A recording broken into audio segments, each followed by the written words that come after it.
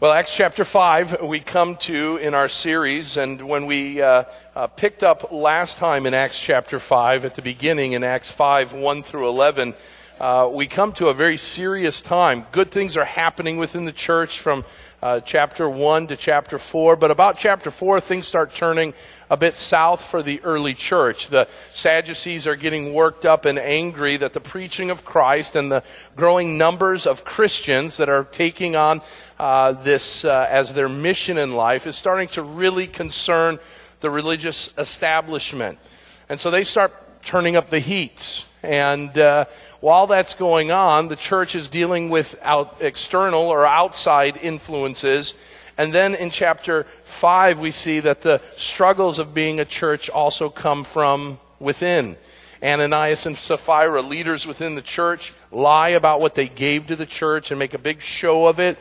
And God, in His justice and in His righteousness, gives them a death sentence. He causes them both to die. And in a moment where as a church you would think that they're ready just to give up. I mean, if you imagine today that by the end of this service, God is going to have two of us fall dead because of our sin, I think a lot of us wouldn't want to attend the next Sunday, right?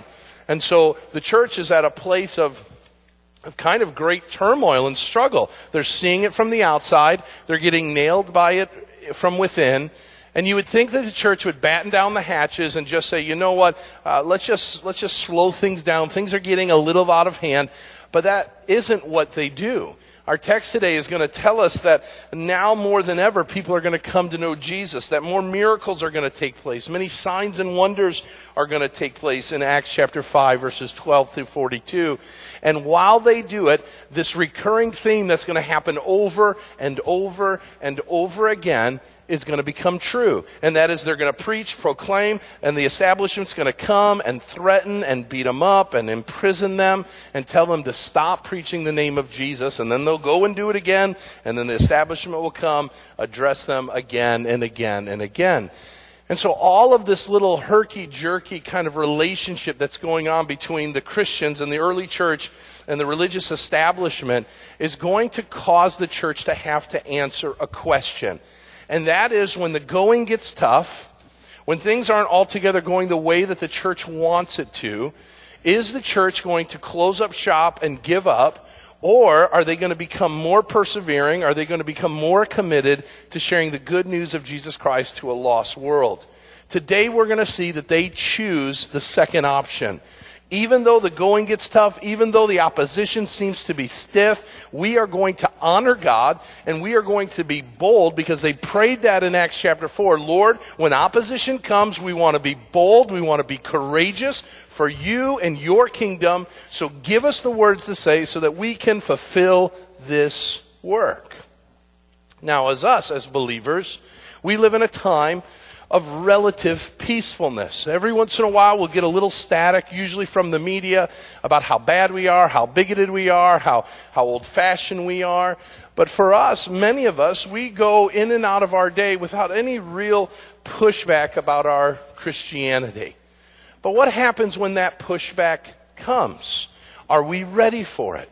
Are we a church that looks forward to having some pushback that will show us that we are on the right track in serving the kingdom of God and saving souls? For many of us, we think we don't want those days to happen because if those days come, it will become harder and harder to serve and honor God with our lives. There will be opposition. But what we're going to learn in our text today is that God uses the hard things to give Himself more glory. God uses the hard things in Christians' lives in some ways to grow us. God uses the hard things in life, quite frankly, we're going to see today, because God's got a sense of humor and He wants to show how powerful He is and how weak the opposition is. You see, this morning, as I read this passage, and we'll kind of break it down, we'll read it in chunks. It's a long passage of Scripture. I'm reminded as I read what's going on of an old TV show that I used to watch as a kid. Now, I watched it in syndication. It had already gone through its primetime run. But it was a story of a group of men who were POWs in World War II. The name of the show was Hogan's Heroes. How many remember that show? Show of hands. All right, so there's a lot of old people out there, okay?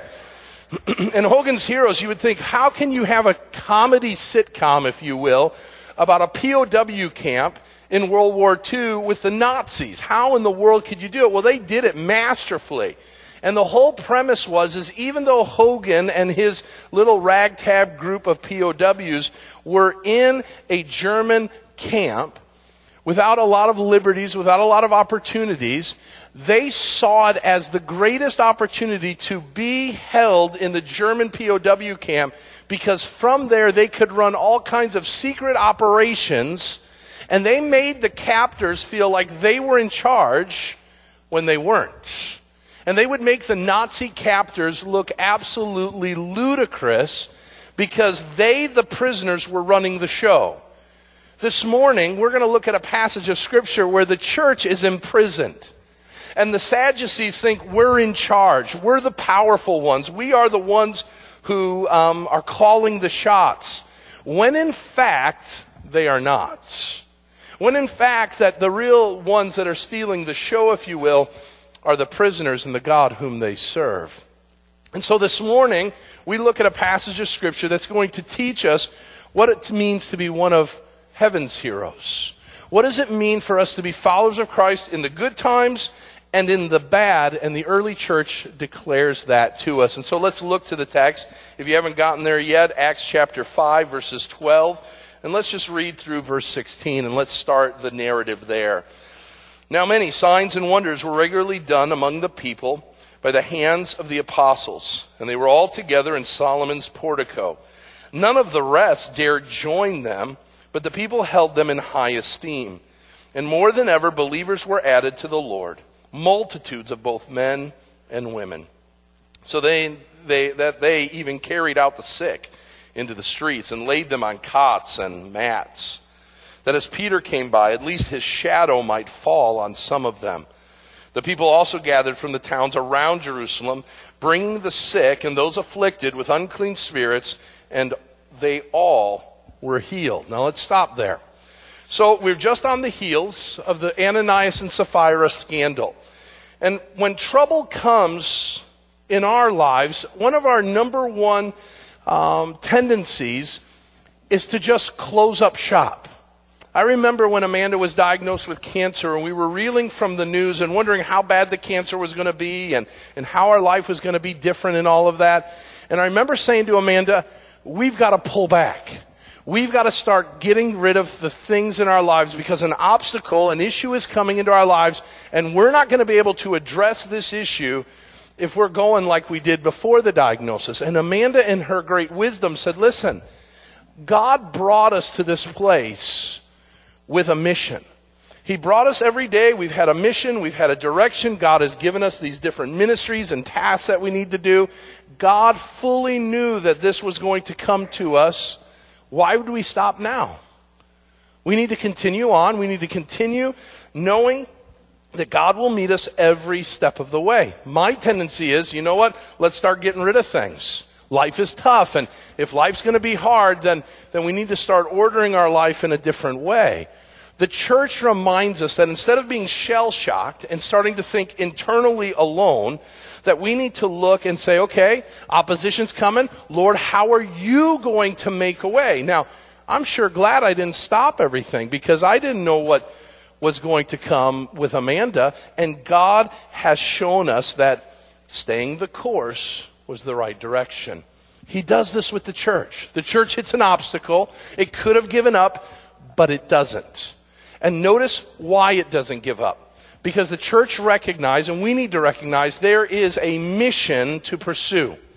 God had a plan for the disciples. Go and make disciples in Judea and Samaria, Jerusalem, Judea, Samaria, and to the uttermost parts of the world. That mission wasn't complete yet. And so there's opposition. That's okay. The mission is still there. God didn't say, hey, as soon as you run into some difficulty, stop. No, he said, keep going. I will be with you. He prophesied, Jesus did, about the turmoil that was going to come when they preached the name of Jesus. They didn't give up. But notice what they did do. Notice a couple things that we need to do, whether in the good, the bad, or the ugly of our lives, what God's mission for us is. Number one, it is to shift well between the external and internal. Let me explain what I mean by that. Not in Acts chapter 5, but because we preach verse by verse, paragraph by paragraph, chapter by chapter of a particular book, we have gotten to see Luke's tendency or pattern of writing about the things that he does. And if you were to go back and just look at the last 5 chapters of the book of Acts, you would see an alternating pattern that's going on. In Acts chapter 1, let me explain what I mean by that. In Acts chapter 1, we see the church by itself. We see the church waiting on the coming Holy Spirit. We see the church praying in the upper room. We see the church picking a replacement for Judas. But then Acts chapter 2 comes, and we oscillate from the internal to the external. The day of Pentecost comes. The Holy Spirit falls upon the church. And what happens? Do they stay in the upper room? Absolutely not. They are thrusted into the streets to preach the good news of Jesus Christ. Then pick up the next part of the story, Acts chapter 2, verses 42 through 47. They go from the external now back to the internal, and they devoted themselves to the apostles' teaching, to fellowship, to the breaking of bread. They ate meals together. They had everything in common. And so we go internal, external, internal. Chapter 3, now after the church we've seen the church with all of its blessing and the value that being tightly committed family of believers can bring. We see in Acts chapter 3, Peter and John walking to the temple, healing a lame man, and then preaching the gospel to people. And we see that gospel message being preached over and over again until they're arrested, Peter and John, put in custody overnight. They're threatened, told not to preach the gospel anymore, and they're released. And at the end of chapter 4, we are told that they got together and they had a prayer meeting. And they shared the common goods with one another. And we see the internal. So we've gone internal, external, external. And now Acts chapter 5 opens up, and what do we have? Ananias and Sapphira. An internal issue within the church. They've got to deal with it, and the church does. Now we open up Acts chapter 5, verse 12, and what do we have? External. They're now preaching and proclaiming the good news of Jesus Christ. And now next week, when we open Acts chapter 6, what do you think we're going to do? Internal or external? Help me out. Internal. We've got the widows of the church getting upset. Internal, external, external. Why is Luke so focused in on that? Why will he follow that pattern? Here's why. Because I believe he's showing us implicitly what a healthy church looks like. A healthy church does a really good job at ministering to the needs and spiritual development of its people. But churches get hunkered into that, and they just take care of us four and no more. They take care of the needs of the church around them, and it's so glorious. It is so good to be a part of a church like that. But it never dawns on anyone that we should share this good thing that we've got going on with other people. And so they just stay focused. Whereas the early church, this church that we are to model, had this awesome relationship with one another that got propelled out into the streets. What happens here on Sunday, listen, what happens here on Sunday should mobilize us Monday through Saturday. It should move us because of what I'm experiencing with the love and the grace that I've experienced by Christ and the fellowship that I have with other believers. I should be walking out every Sunday and saying, who can I bring to experience this? This is too good to keep to myself. I need to share this with someone else. And that's what the early church was experiencing. They shifted well between the internal and the external. And we need to do that as well. There are seasons where our church will hunker in and minister to the needs of the growth of spiritual growth of the body that we have. But then we should also be sent out to share that good news with other people. The church did this well, and we need to do that as well. Number two, we shifted from the internal to the external. Notice what he goes on. They served all kinds of people. Notice in verse 12, he says, Luke tells us, now many signs and wonders were regularly done among the people. That 3-word phrase there, among the people. This wasn't a theoretical movement. This wasn't a movement of thought, okay? While Jesus preached and proclaimed lots of awesome things and awesome truths, it was a ministry that was not just a teaching ministry where people gleaned a lot of information. It was a ministry that impacted people right where they were at. They ministered among the people. Be very careful in churches, be very careful in Christian organizations where there's an ivory tower mentality of how the church is going to minister. Where we start talking about people as those people, or in ways that don't personalize where they're at. Notice the people that they're ministering to are all kinds of men and women.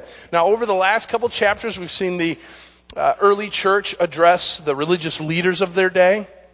We've seen them take care of the destitute people and everybody in between. Luke now is going to mention for the first time that women are converts into the kingdom of God and into the early church. And that would have been a earth-shattering idea within first century Jerusalem. That the women would now have a part, and we'll see in the book of Acts that they'll have a very key part in the elements of the church. They were reaching out to all kinds of people, and so should we. As a young pastor, there were 2 books that I was given in my first year of pastoring by 2 very well-known and prominent pastors that have some of the largest churches in America. And they had written kind of their church's story. How did we become the church that we were? And there were wonderful truths that you could glean from them. But one of them that always kind of caught me off guard was that in both churches, they had worked their demographic of who they were reaching down to a singular person. And so both places, based on their locale, based on who was around them as a church, they would look at what the community comprised of, that they got down in both of their books, they have this little picture, it was like kind of a stick person, that they would call their person. And they would tell us that based on demographics, we should be reaching educated, upper middle class males who are executives in their roles. And they say, this is what we've learned about our demographic. And we're gonna focus our time and attention on reaching this kind of person. And I always kind of felt that was a little odd, because Jesus reached out to all kinds of people. And I thought, well, that may be helpful to clarify some things. Should we ever be putting ourselves in a box that this is the only type of person we should reach? The early church reached out to all. And a church, if it's going to do it well, needs to reach out to all kinds of people, men and women, rich and poor, old and young, new to Jesus and new to Christianity, and those who maybe have got all the right answers they think. We need to reach to all kinds of people. The early church did that. Number 3, they sought to save souls. Notice what is said. It tells us more and more than ever, believers were added to the Lord, verse 14, multitudes of men and women. And here's an important truth. The early church could have said, you know what, we've grown enough. Remember in Acts 1, they're 120. In Acts 2, they're 3,120. By Acts 4, they're now numbering close to 10,000. And I think that the early church, if they were like many of us, we would say, we've done our ministry, now let's just sit back and enjoy the ride. Some of us would say, you know what, I've had quite an experience 20 years ago. I reached a lot of people back in the day with the gospel of Jesus Christ. Now I can sit back and just enjoy the ride. They could have stopped and said, you know what, we've done our duty. Now let someone else do it. But they don't. Now they are serving and reaching out to more people than ever before. They're not living yesterday's spiritual headlines. They want to make news every day about whom they've reached for the kingdom of God. It wasn't enough that 10,000 had been reached, because there was still a lost world around them. We as believers need to be so very careful that we don't rely or rest in what we did in the past, but that we're constantly moving and asking, Lord, who are you wanting me to reach today? There were multitudes of people that time, in that moment in Acts chapter 5, who hadn't been reached in Acts chapter 3. But if they had rested on Acts chapter 3, then they would have never thought to reach out in Acts chapter 5. We need to be looking to our neighborhoods and our communities and schools and ask the question, God, who are you putting in my place? Who are you putting in my path that needs to hear the gospel of Jesus Christ and have a passion to pursue them? Notice they showed God's power. They showed God's power. It tells us in verse 12, now many signs and wonders were regularly done among the people by the hands of the apostles. Now, there's a couple things that if we just read through that really quickly, we'll miss some important truths. Number one, many signs and wonders. You could put in there miracles. Now, many miracles were happening. Now, notice what the text says. Many miracles happened occasionally. That's what my text says. Many miracles happened every once in a while. No, it says many miracles were regularly done, daily done, continually being done. And we should take notice of that and say, wow, this is a church that was on the front line for God, and God was showing His power through His people, the apostles. Well, what are these acts? Notice the first miracle that was taking place is people were getting saved, the miracle of new birth.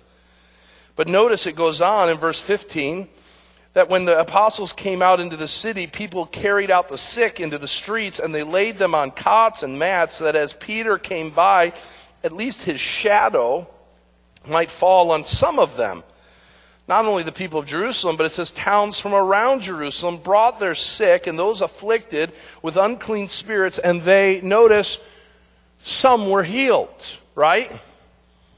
All were healed.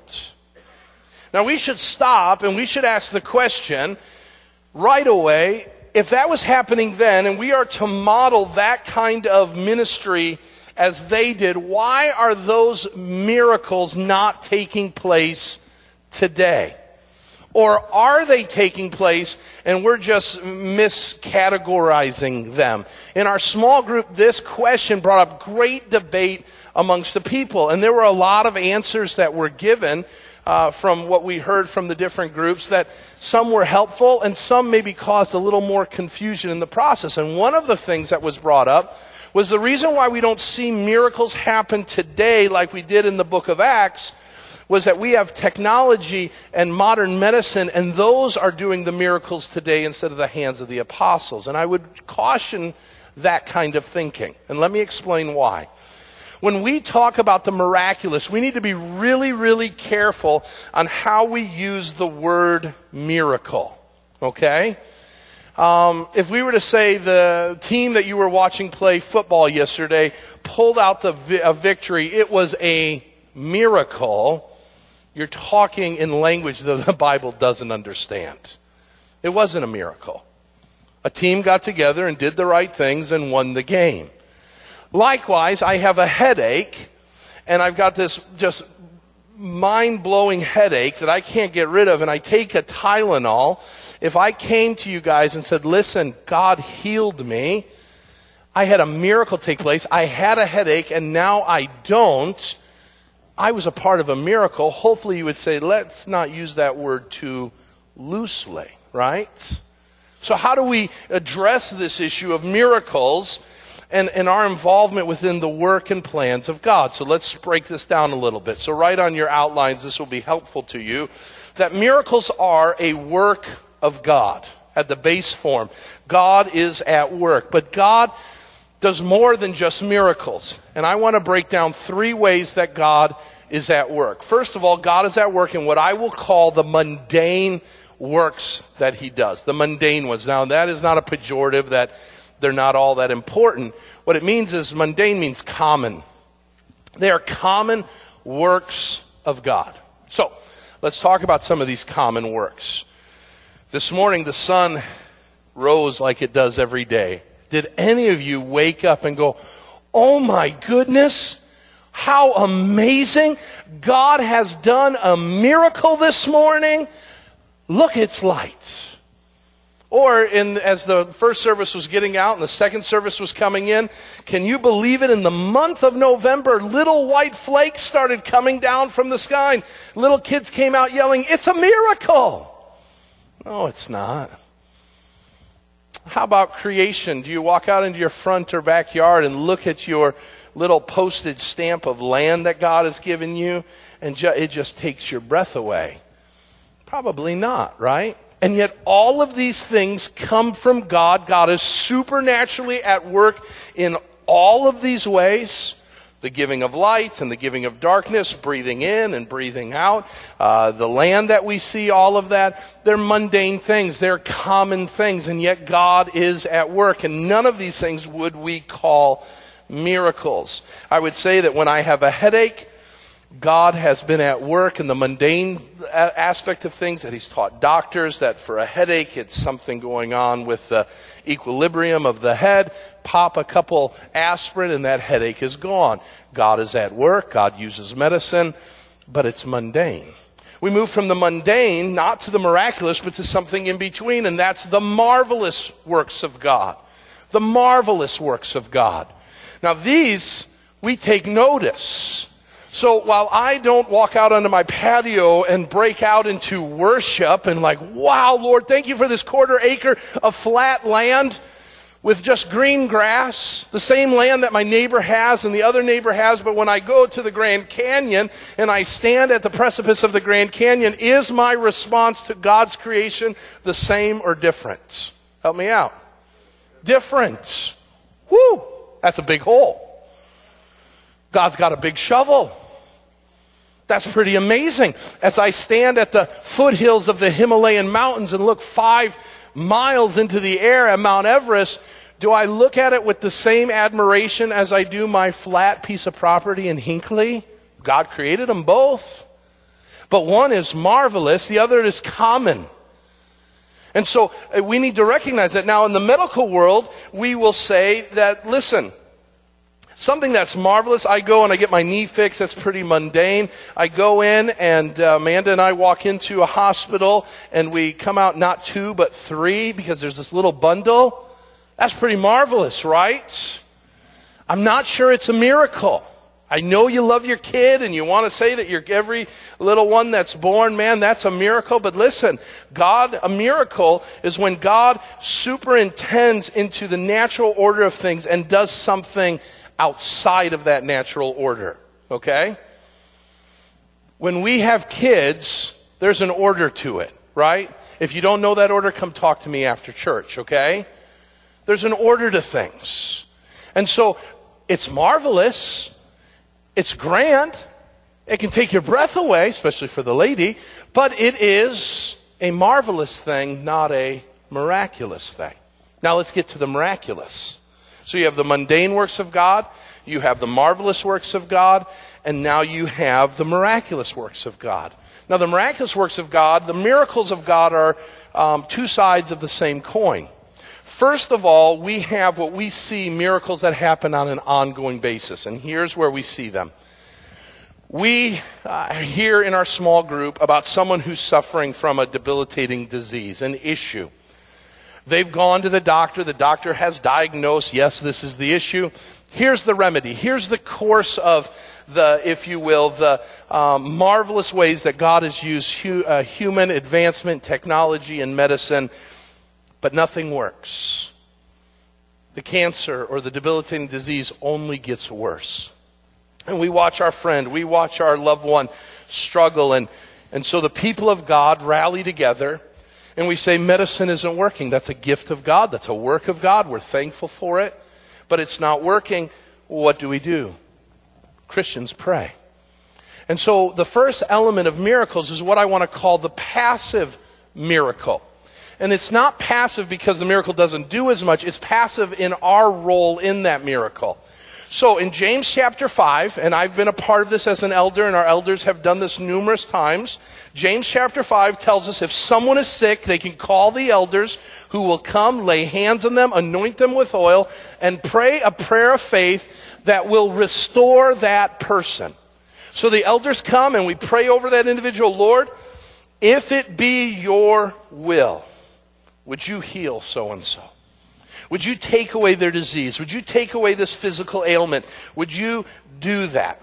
Now, the reason why it's passive is we are saying, God, you've got to show up in this.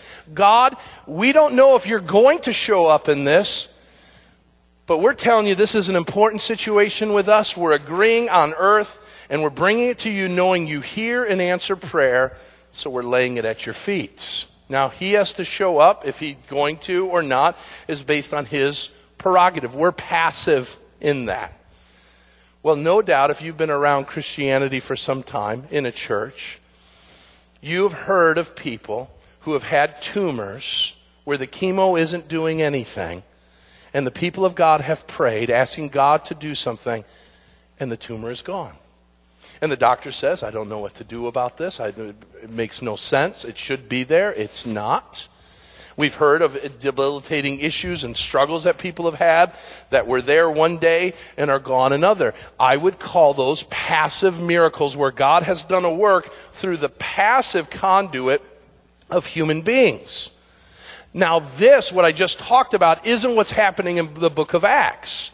The book of Acts flips the coin, and the book of Acts is that a miracle takes place and man is the active conduit of the miracle. So remember Acts chapter 3. Peter and John are heading to the temple, and standing at the temple gate, or not standing, sitting at the temple gate because he can't stand, is a lame man. And Peter bends down and looks at the man, and he doesn't say, okay, you're lame, we got to fix it. Lord Jesus, we ask if it be your will that you would heal my friend here who's been lame since birth. And Lord, if it's your will that you would raise him up. That's not what Peter does he? What does Peter do? Get up and walk. Well, wait a minute. Shouldn't he have prayed? Shouldn't he have stopped and said, Lord, if it's your will, that's what we pray. So there is something very significant to the miracles that Peter, James, and John and the apostles were doing that are different than us. Now here's the thing. Does God still hear and answer prayers for miracles that take place by his people? Absolutely, positively, yes. Now flip the coin. Does God use people in very significant ways to heal others? I will say yes with a caveat. Here's my caveat. I don't see in the New Testament outside of the apostles where a saint or a Christian had the gift to heal on demand. So, we know that there were people in the New Testament who had the opportunity to heal but couldn't.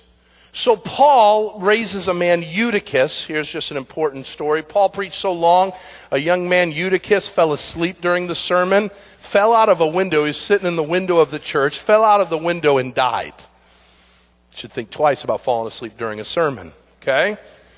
Paul, being a more gracious pastor to people who fall asleep during his sermons, raised Eutychus to life. His friend Timothy, later on in the New Testament, has such debilitating stomach issues that he prays that God would heal him, and he tells him, hey, drink some wine to settle your stomach. The question we got to ask is, Paul, why didn't you just heal him? Why didn't you just take care of it? Paul had a thorn in the flesh. Paul, why didn't you just heal yourself? Because I believe that there was a season of time that God gave the apostles an opportunity to heal on demand so that they might be viewed as an authority. That they might be viewed, listen, these guys are important. They're doing some amazing things. We need to listen to them. Now, does that mean that those miracles don't happen today? Listen, the Bible tells us, never tells us that they've stopped. So be careful that you don't say those things ever stopped. They may not be as common as we would hope they were, but we also got to ask the question, when we see those types of things, and where do we see a lot of healings? On TV. we've got to use discernment and ask the question, are those legitimate or are they not? And so God is at work. He's at work in the mundane. He's at work at the marvelous. And yes, He is at work in the miraculous, both passively through us in prayer and actively through us when God will tarry. But it doesn't make us healers. It doesn't make us ones that people should flock to. But it is an opportunity that God gives not for us to go up in notoriety, but for God to receive glory. So what do we walk away from this? Very short, and I'll move on. My second and third point are really short. So let's think of this. Number one, be thankful for the mundane. Stop letting God's work be so common. Number two, in the majestic, have it lead you to worship. And when we see issues that only God can address, we need to pray prayers of faith a whole lot more than we do. We need to be bold in our faith. And when God gives us an opportunity to be the healing conduit to somebody, we should do it humbly, and we should do it in a way that always is pointing back to Jesus and His power through us. A lot of miracles were taking place. They were showing God's power. Finally, they were setting people free. They were setting people free. It says those afflicted with unclean spirits were healed. The early church recognized that its job was to minister to people in bondage. That's our job. Our job is not to hang around free people, to hang around put together people, to hang around people, because who were the free people? Who were the put together people? Those were the religious leaders. They had it all figured out. That wasn't who Jesus went to. Jesus went to seek and to save that which was lost. And so we need to go and we need to find people in bondage. We need to find people who are hurting. We need to find people who are broken. And we need to tell them, Jesus set me free. Jesus broke my chains of addiction, my chains of sin, my chains of oppression, my chains where the devil has a foothold in my life. And I'm here to tell you, by the grace of God, you can experience that freedom as well. Notice these things. You have a characteristic of a healthy and vibrant church living out the mission God's called it to. But verses 17 through 26 tell us that we need to be doing these things when things are good and when things are bad. Notice verses 17 through 26. But the high priest rose up, and all who were with him, that is the party of Sadducees, were filled with jealousy. They arrested the apostles and put them in public prison. But during the night, an angel of the Lord opened the prison doors and brought them out and said, "Go and stand in the temple and speak to the people all the words of this life." And when they heard this, they entered the temple at daybreak and began to teach. Now when the high priest came and those who were with him, they called together the council and all the senate of the people of Israel. And they sent to the prison to have the apostles brought out. But when the officers came, they did not find the apostles in the prison. So they returned and reported, "We found the prison securely locked. The guards are standing at the doors. But when we opened them, we found no one inside." Where'd they go? Got to go find them. Now when the captain of the temple and the chief priests heard this, they were greatly perplexed about them, wondering what this would come to. Important side note there, wondering what this would come to. What's this going to do to us? Not how did these people get teleported from behind locked doors to the temple courts. So the chief priests say, "Hey, go get them. We found them. Look, the men," verse 25, "whom you put in prison are standing in the temple and teaching the people." So the captain with the officers went and brought them, but not by force, for they were afraid of being stoned by the people. And when they had been brought them, they set them before the council, and the high priest questioned them, saying, "We strictly charge you to not teach in this name, yet you have filled Jerusalem with your teaching and have intended to bring this man's blood upon us." Let's stop there. The going got tough. And so they're serving the Lord, they're healing people, ministry is taking place. Now opposition comes. They're told you can't preach this, and what happens? Suffering comes. Notice a mindset of perseverance has to be in our heads. It has to fill our thinking. Are we going to do our mission for Christ Well, when the going is easy, sure. But what happens now when we start getting opposition from the local leaders? They put us in public prison. By the way, public prison would be where they would strip you naked, put you in front of people, and they would mock you for the crimes that you've committed and that you've been captured. Now let me ask you, are you on mission for Jesus Christ if you are put in the town square of your neighborhood, stripped bare, and mocked for your belief in the resurrection of Jesus Christ? How many of us are ready to take on that mission? Crickets. I get it. But that's what they were doing. And it says that their mindset, look at the very end of the passage, okay? So after all that's transpired in verse 41, they left the presence of the council hating that they had to stand for Jesus, right? No.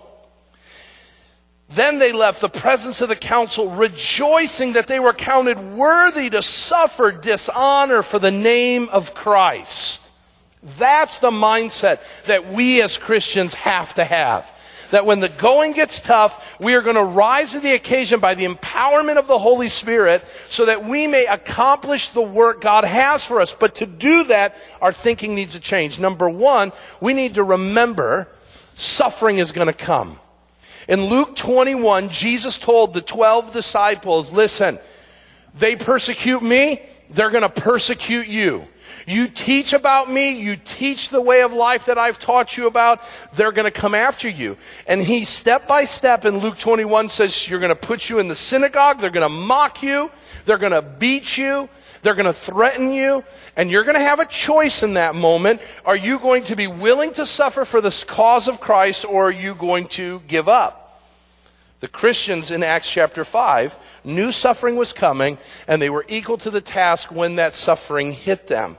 Number two, they had to be ready to release some of their comforts. They're going to be stripped naked. They're going to be imprisoned. Their scheduling is going to be thrown off. Their neighbors and friends are going to see them very, very differently than they did before. God is going to release them from prison, we learn in the story, through an angel. But then they're going to be brought back into custody the next day, and the people are going to beat them. How many of us are willing for even a fraction of our comforts to be taken away from us for the cause of Jesus Christ? Now, when I talk about suffering for us in our day and age, I'm talking about going an hour without Wi-Fi. They're being stripped naked, imprisoned, and beaten. And they're walking away high-fiving, going, that was awesome. We got to do that for the name of Jesus. Jesus saw fit to use us, even if it meant we got beaten. Boy, my back really hurts, but man, I was able to stand for the God who saved me. Can I just tell you, when I read something like that, we are really, really flabby spiritually in the 21st century here in America. Because we call suffering something that it isn't. Release some of our personal comforts. Respect God's choices. God rescues them from jail, but still allows them to be beaten.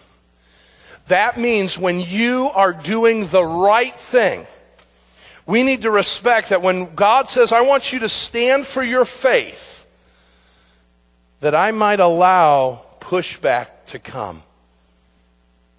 They were beaten. They were abused. And God could have released them from it, but He doesn't. Right now, you may be in a workplace, you may be in a family scenario where your faith is being beat up all the time. And what your initial reaction is, I want out. Get me out of here. But God may have you there so that you may suffer for the cause of Christ. And you may not know why God's allowed that to take place. The disciples rejoiced. God let us suffer. They didn't try to get out of it. They didn't try to explain their way or compromise their way out of it. They stayed because they respected the choice God had. How could they do that? They recognized God was in control. Listen, the Sadducees with their big beards, I could just imagine big white beards and just kind of stroking the beards like this, it's just awesome. We're smart, wise men. Mm-hmm. We have great robes. Look at our designer robes, and we're in charge. We have no idea that right now the people that we arrested are not in the jail, but that an angel of the Lord has teleported them from the jail where we're the bosses out to the temple courts. We're going to hold our little meeting thinking they're in the prison when they're not. We're going to talk about that we've got the upper hand because we've arrested them. Oh, by the way, we went to the prison and the door's locked and the guards are there, but they're not there. The prison's empty. Hint, hint, hint. Wasn't there a tomb that emptied not too long ago? Where'd he go? Well, let's go get him. Well, bring him back. Don't try to do anything because people might stone them. Who? Us. Because we are now looked at as being wrong. These guys are being teleported and we're having our cool beard meetings. All right? And the whole time, man thinks he's in charge. But write this down. God is. God is in control. And so what I want you to know is God is in control of your circumstances. He was in control of where the apostles were at all times. He was also in control of where the unbelievers were, where the opposition was. And he was bringing everything into order, into place for one reason, so that Jesus might look glorious. And so what we need to worry about is playing our part. God's in control. If He allows suffering, we're going to praise God for the suffering He brings our way. If He allows for things to go smooth, we're going to praise God for that. And we're going to know that whoever opposes us is within the hand of God. And we're going to give Him glory because God is in charge. Man is not. Well, that leads to a response by this guy named Gamaliel. And Gamaliel is the teacher of Paul. Notice in the text, Gamaliel says something that's important for us to remember. A Pharisee in the council named Gamaliel, verse 34, a teacher of the law held in honor by all people, stood up and gave orders to put the men outside for a little while. And he said to the men of Israel, take care what you're about to do with these men. For before these days, Thaddeus rose up, claiming to be somebody, and a number of men, about 400, joined him. He was killed, and all who followed him were dispersed and came to nothing. After him, Judas the Galilean rose up and in the days of the census and drew away some of the people after him. And he too perished, and all who followed him were scattered. So in the present case, I tell you, keep away from these men and let them alone. For if this plan or this undertaking is of man, it will, help me out, fail. But if it is of God, you will not be able to overthrow them. You might even be found to oppose God. So they took his advice. And we should take that advice as well. If God is for us, help me out, who can be against us? So take that. This is the opponent saying, if God is on their side, we can't stop them. I want you to take that tomorrow into your schools, into your workplaces, into your families. If God is for us, then nothing can stop us. But we don't believe that way. And I'll tell you, we're a lot of Gamaliel because he believed it in part, but it never says, and if they are proven to be of God, we should join them. He doesn't say that. He just says, get out of their way. And we need to ask the question, are we on mission with a mindset to persevere when trouble comes, knowing that if God is for us, who can be against us? We are more than conquerors in Christ Jesus. That leads us to one final thing, and that is a message to proclaim. And I will just very quickly say, because it'll be preached on here in a couple weeks again through the prophet and the disciple Stephen. And that is every time Luke is passionate about the gospel. And he shows us the gospel message over and over again. The gospel message is preached when there's good times. The gospel is preached when there's bad times. The gospel is preached when people want to listen. The gospel is preached when people are opposing you. What is the gospel? Notice Peter gives it. He tells us in the middle of the passage in chapter 5. It says that Peter stood up. They're told not to teach the name of Jesus. But verse 29, but Peter and the apostles answered, we must obey God rather than men. The God of our fathers raised Jesus, whom you killed by hanging him on a tree. God exalted him at his right hand as leader and Savior to give repentance to Israel and forgiveness of sins. And we are witnesses to these things. So is the Holy Spirit, whom God has given to those who obey him. Let me close with this very clearly. The gospel is consistent, not only through the book of Acts, but through the entirety of Scripture. And it falls on these 4 points. Here's the gospel. If you've never heard the gospel or understood the gospel, here's what it is. The gospel, number 1, reminds me and tells me to put God in the proper place. God is God, and you and I are not. So we have a choice. We're going to worship him or rebel against him. We've got to make a choice today. Is God going to be number 1, or are we going to be number 1? We've got to put God in his proper place. Number 2, we need to pronounce upon ourselves our guilt. Peter tells them, you are guilty of putting Jesus on the cross. And if Peter was standing here today, he would tell us the same thing. We are guilty of putting Christ on the cross. Our sins put Christ on the cross.